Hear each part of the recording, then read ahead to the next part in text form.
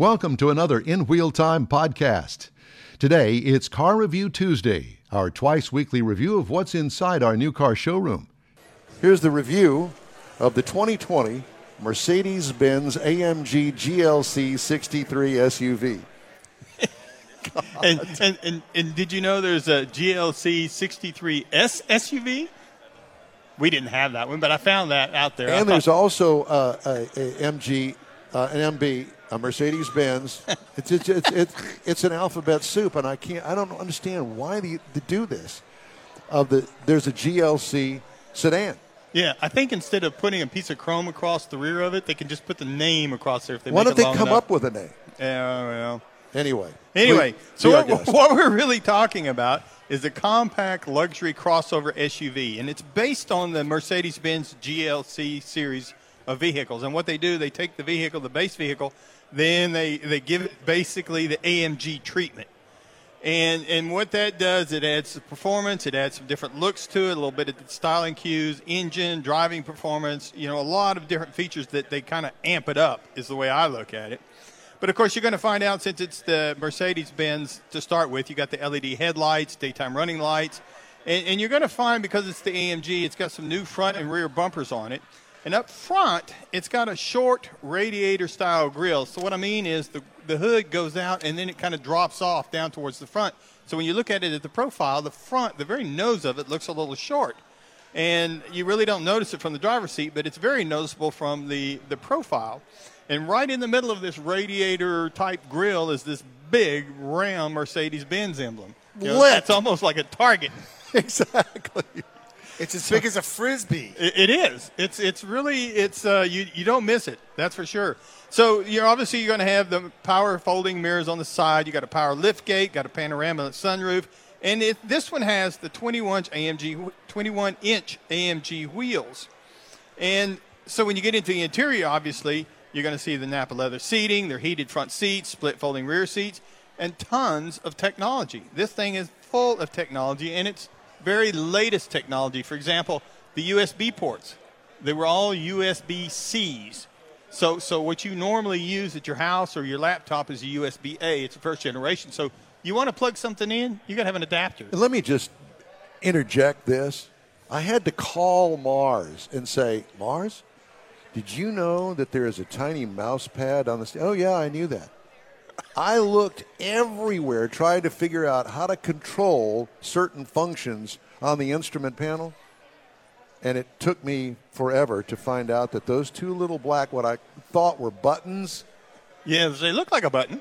It looks like a button. Yeah, it's about the size of your fingernail, maybe actually a little bit smaller. But it's the mouse. It's a mouse pad. Two of them on each side of the steering wheel. It's a mouse pad. And then you got the one down on the console, too, that you can work with. So it's full of technology. There's really no buttons to this vehicle. It's all touch points. And anyway, so it's really got a lot of technology in it.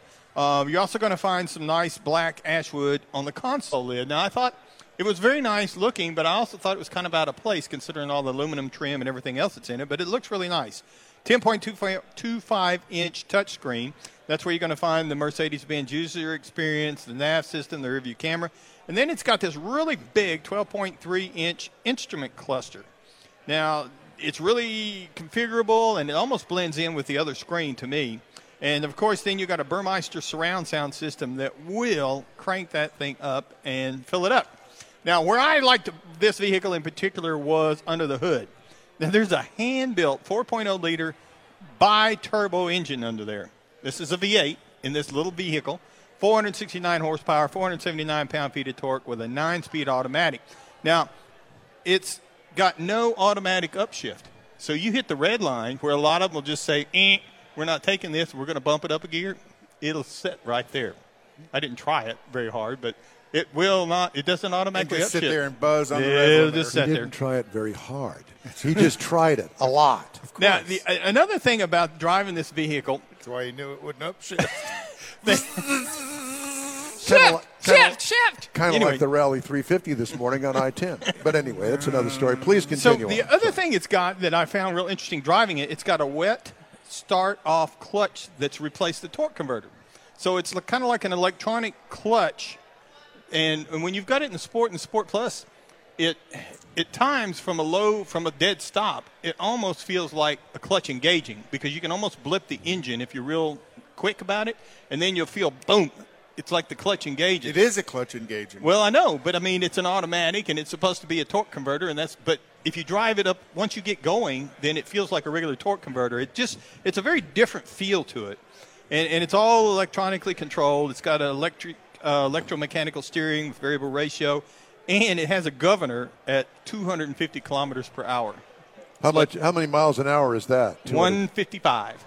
155. That's electronically controlled. 155. Jawohl. Now the other thing I noticed on it, because it's got the 21-inch tires on this compact vehicle, so it's got the rubber band tires on the 21-inch wheels. Great looking setup, but to me, they ride a little stiff, a little stiffer than what I care for. There's no sidewall flex in it. You should expect that. Yeah, none. Even the air control dampening system on the body won't compensate for it. So if you're looking for something to compare this vehicle to, if you look at the Jag F-Pace SVR, now the Jag F-Pace starts at $44,000. The SVR is bumping $80,600. The Alfa Romeo Stelvio will start at $42,000, but step up to the Quadrifoglio, and you're looking at $80,000. So the base MG GLC that you can get for $42,500.